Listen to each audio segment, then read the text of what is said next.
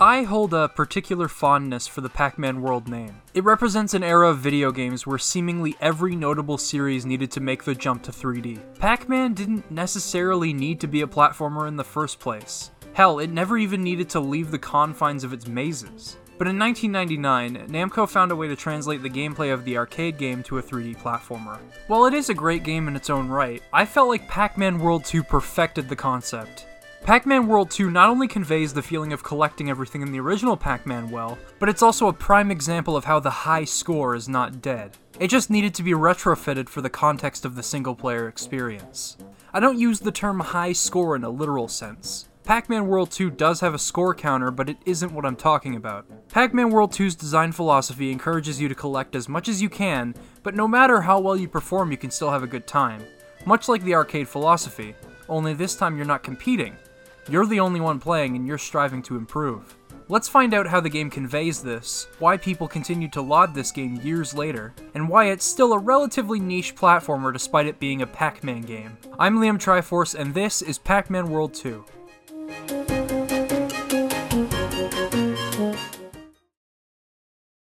Perhaps the best place to begin is by looking at how the first game established the formula I'm about to discuss. Pac-Man World had you collecting a number of fruits specific to each level in order to unlock doors that led to other bonuses. You can also find a key in certain levels in order to save Pac-Man's captured friends, and they'll assist you in the final boss against Talkman. Pac-Man World encouraged players to seek out the keys more than anything else, and it's quite rewarding to do so, but aside from that, Pac-Man World's pace was akin to that of a laid-back collectathon platformer. Its levels are designed around uncovering everything in them thanks to their straightforward 2.5D structure. Truthfully, I've always found that hiding an insane amount of collectibles in levels that are pure do-whatever-you-want sandboxes can be too much for me to handle. Pac-Man World avoided this by creating linear levels where you move in and out of the background, therefore avoiding the risk of overwhelming the player. However, this layout presented its own problems when going for 100% completion. There are a handful of moments where backtracking can make looking for specific items feel like a chore. The most fun I had with Pac-Man World came from looking for captured friends and scraping by with the bare minimum. Granted, backtracking in Pac-Man World isn't always bad. The game's levels are creative enough most of the time to keep you engaged no matter what you're doing, but I do think that playing my way is how I had the most fun with it. Pac-Man World 2 zeroes in on that philosophy, while also making 100% completion organic and incredibly satisfying at the same time. It encourages improvement, experimentation, and completion despite not requiring you to do any of these things. It's an impressive feat, but let's break it down bit by bit. The game opens up with Pac Village, a level unlike any other in the game. While the other levels progress linearly, this is a sandbox. So why is it like this? Why would the first level in the game go back on the philosophy of the original? Well, chances are, unless you're extremely crafty, you're not going to be able to get everything on your very first visit to the level. That much is clear, considering the level's structure. Professor Pac tells you about what each collectible does, and you're off. You might be able to figure out how to butt bounce and rev roll on your own, sure, but you won't be able to use them effectively until the game shows you how to use them effectively. And it does this over the course of the game. Therefore, I believe Pac Village was meant to be revisited gradually over time. The arcade plays a key part in my stance on the level. You see, while tokens are not required for obtaining that sweet 100% save file, they do go towards unlocking arcade games like Pac Attack and Pac-Mania. Whenever I'd hit another milestone, I'd revisit Pac Village to see what I had unlocked.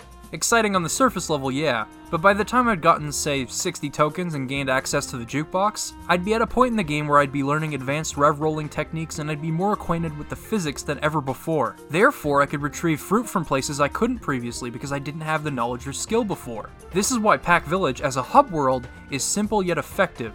It's unique in structure and it's fun to revisit as you get better at the game and accomplish more. As you continue to play through each level in the game, you'll no doubt end up missing a few collectibles along the way as the game gets tougher. But as the game gets trickier with collectible layout and requires you to become even more resourceful, revisiting those earlier levels and grabbing everything becomes much easier. This is how Pac Village, and in turn Pac-Man World 2 as a whole, encourages improvement. With that said, how does the game teach you to improve specifically? The first world of the game contains simple, corridor-esque levels that ease you into the way the game is designed. I always like that the game conveys how jumping and butt bouncing works in the bare basics. As a tutorial level, it progresses smoothly and teaches the player things without treating them like an idiot most of the time. The first portion is structured like a classic Pac-Man maze, then you learn to butt bounce to gain height, break things, press things, and kill enemies. You learn to rev roll to traverse inclines, and you learn to break things above you with the flip kick. All 3 levels in this opening world also convey how important it is to time jumps effectively. Perhaps the most important example is these pack dot chains and arcs. They're designed to be collected in one clean jump, and if you miss a few pack dots in the jump, you have to completely adjust your timing and trajectory to get the rest. Grabbing the pack dots in one fell swoop is ideal, not to mention satisfying, and while missing pack dots on the surface level might seem annoying, they repeat jumps like these throughout the game and place them under different circumstances. We go from no consequence, to jumping over pits, to jumping up inclines, to jumping while constantly moving. They're designed to condition you to the more difficult aspects of platforming in this game. Canyon Chaos is best at conditioning you thanks to its controlled linear environment, although they change up the pace at the end of the level.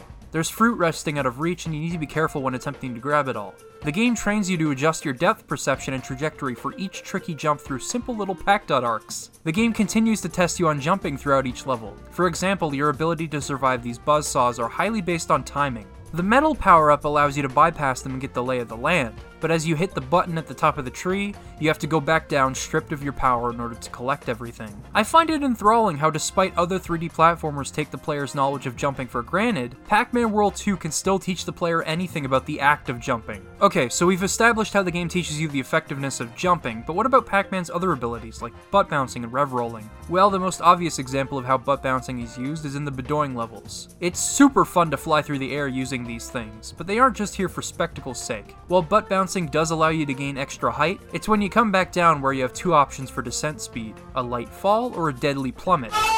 It introduces risk when you're just getting acquainted with the move, but it also makes the levels they're prominent in so much fun. It's an absolute joy to bounce around and collect things. And without the constraints of a 2.5D perspective, rev rolling is awesome. Whether you use it to scour the treetops in bedoing woods or climb the snowy path in Ice River Run, it's a blast. It can also be useful in finding shortcuts or secret areas on occasion. There's actually a point in the penultimate level night crawling where you have to rev roll off the top of a wall to reach the next area.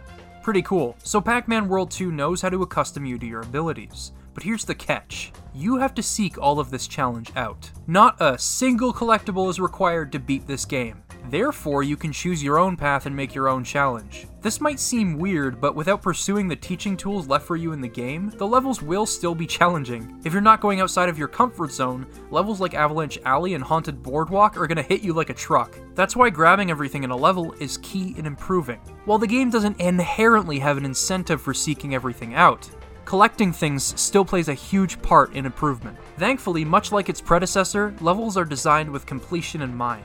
Yeah, there's fruit and pack dots everywhere, but conceptually they all work towards the same thing. The only difference between pack dots and fruit is the fact that pack dots intentionally guide the player through levels. Levels intentionally use corridor-esque design so that there are only so many nooks and crannies for the player to check before moving on. In a game with so many things to grab, this is a godsend.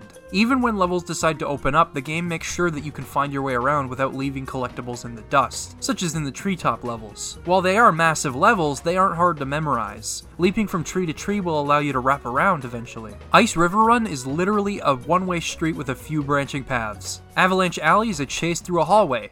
Really, you can't get more linear than that. Pac-Man World 2 effectively takes a page out of Crash Bandicoot and creates compelling hallway level design that isn't afraid to get creative. The levels are pretty damn varied. Even when you go into a world expecting something, the levels could drastically differ. For example, Ice River Run has you scampering uphill, then you're outrunning a giant snowball in Avalanche Alley, and finally you're speeding down Blade Mountain on ice skates. On Ghost Island, you begin a frantic run through the Haunted Boardwalk, then face a culmination of your resourcefulness and night crawling, and finally traverse a giant maze in Ghost Bayou. Pac-Man World 2 doesn't just test you on older ideas. It throws you for a loop frequently. An important thing to note is that levels are usually separated into segments, so before you move on, you can become familiar with each small area and grab everything. Pack dot chains allow you to loop around and grab more. Replaying segments to grab everything when you die is how you improve. For example, Blade Mountain is pretty unforgiving, but after I die and attempt it again, I go for a clean run of each segment. Same goes for Haunted Boardwalk. Even with that final stretch where you need to perfectly time your jumps to get pack dots, I was still having an insanely good time despite my frustration.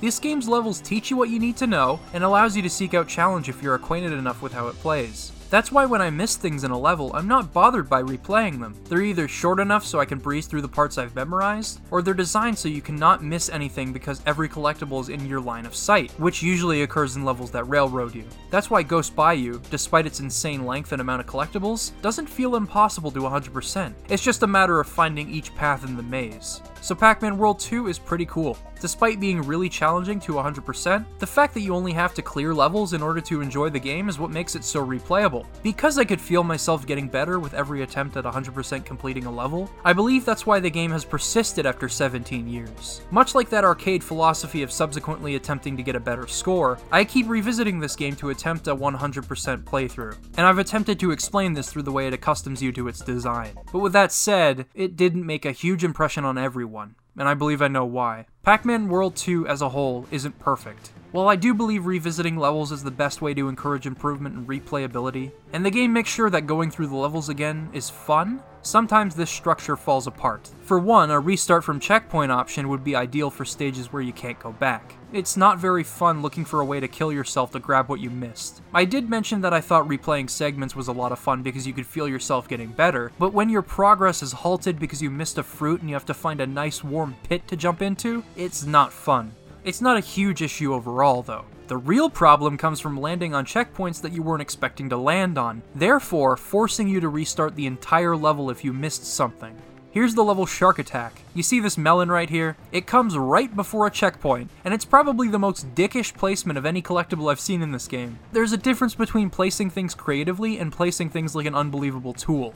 If you missed this melon but grabbed the checkpoint, your progress in getting 100% in the level has been destroyed, and you need to try again. Speaking of which, these levels, with all the water and such, fuck them.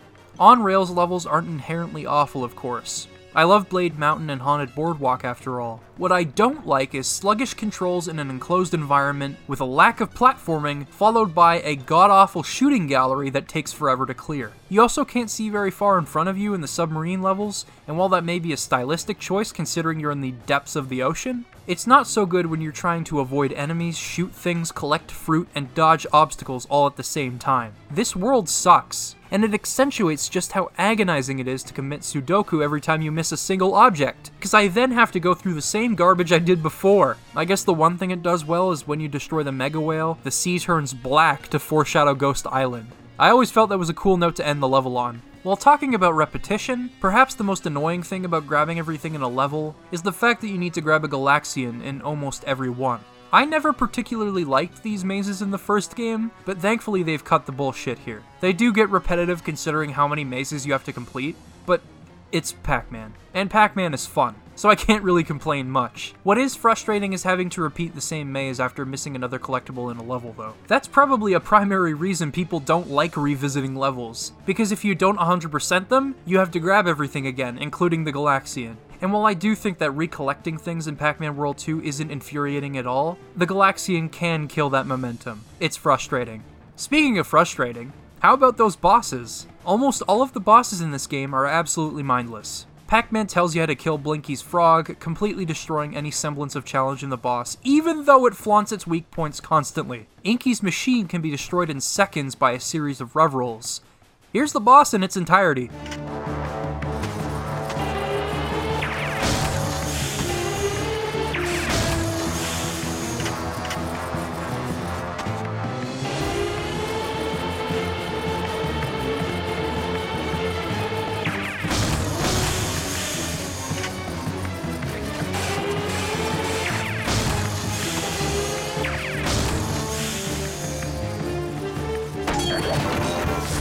Pinky's is a little more challenging, but only due to her killer snowballs. The Mega Whale is a matter of shooting it until it dies, but sometimes it swims away, making you wait what feels like an eternity before you can shoot it again. And Spooky, disappointingly, goes down without much of a fight despite an attempt at being challenging.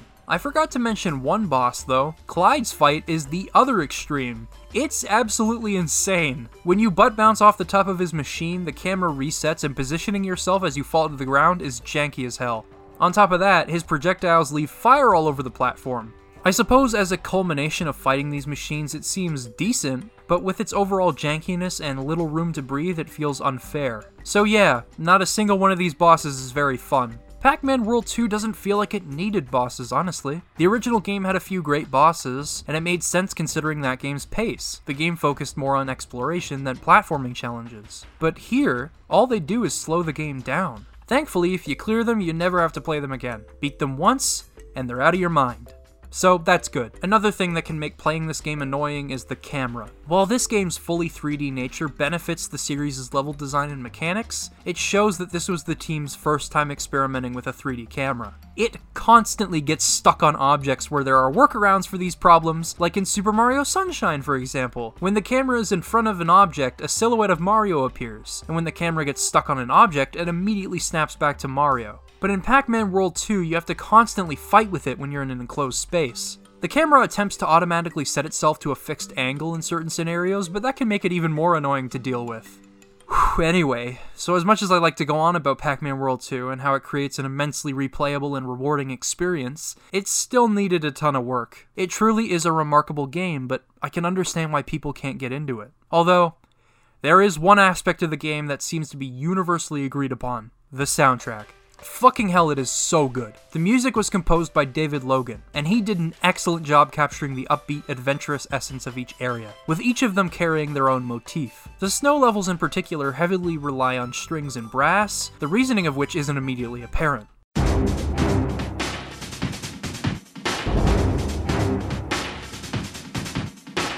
Then Avalanche Alley hits you like a truck and you realize how intense they're supposed to feel.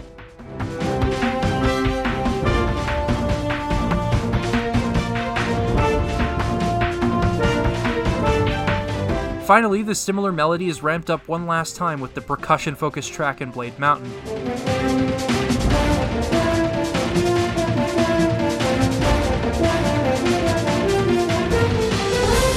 There's also a motif repeated throughout the soundtrack, a main theme of sorts.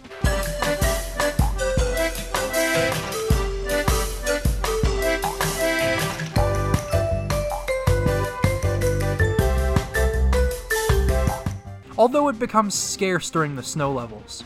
That is, until this level shows up. At this point, the primary motif may have escaped your memory, but as the level progresses...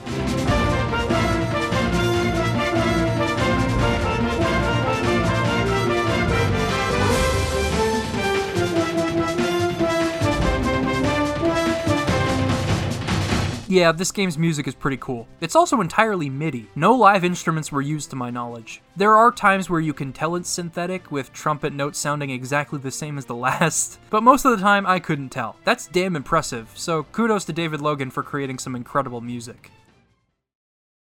Well, I suppose that's all I have to say about Pac-Man World 2. I firmly believe it is one of the most enjoyable 3D platformers I've ever played, but similarly to what I said in my video on Sonic Riders, your enjoyment depends on how much time you want to put into the game. However, Pac-Man World 2 is focused enough so you can get into it without any problems, it conveys everything damn well, and it has a lot to offer for fans of the genre. The real struggle for people comes from the lack of drive to replay levels and achieve more each time, but that's where I think a lot of the fun comes from. So, as it stands, I think Pac-Man World 2 is an incredible example of how to design a compelling collectathon that doesn't overwhelm the player, while also accommodating for all players. But its structure is not for everyone. Regardless, I highly encourage people to take the plunge, if they want a platformer that they can revisit for years to come. Because unlike Sonic Riders, the replayability doesn't come from figuring out what you're trying to do. It comes from playing levels over and over again to do better each time, and finally 100% complete them. Just like coming back to an arcade machine over and over again trying to get a better score. That's why people still talk about this game, but that's also why some people can't get into it. Pac-Man World 2 is fun, but it's in a very unique situation. But if you've never played it and this video got you interested in it, the game might be for you. With all that said, I've been Liam Triforce, and I'd like to thank you for watching. Hope you enjoyed that video on Pac-Man World 2. It's a game I've been playing for a long time now, and I still think it holds up pretty well, but I completely understand why it doesn't have the crazy following that I thought it would. If you want to support me, I have a Patreon page. You'll be able to look at drafts of scripts, you'll be able to listen to a podcast where me and my friends ramble about shit, and you'll be able to see your names scroll right here, as they should be scrolling right now. Thanks, future Liam. Alright. Anyway, thanks for watching once again, and I'll see you guys in the next one.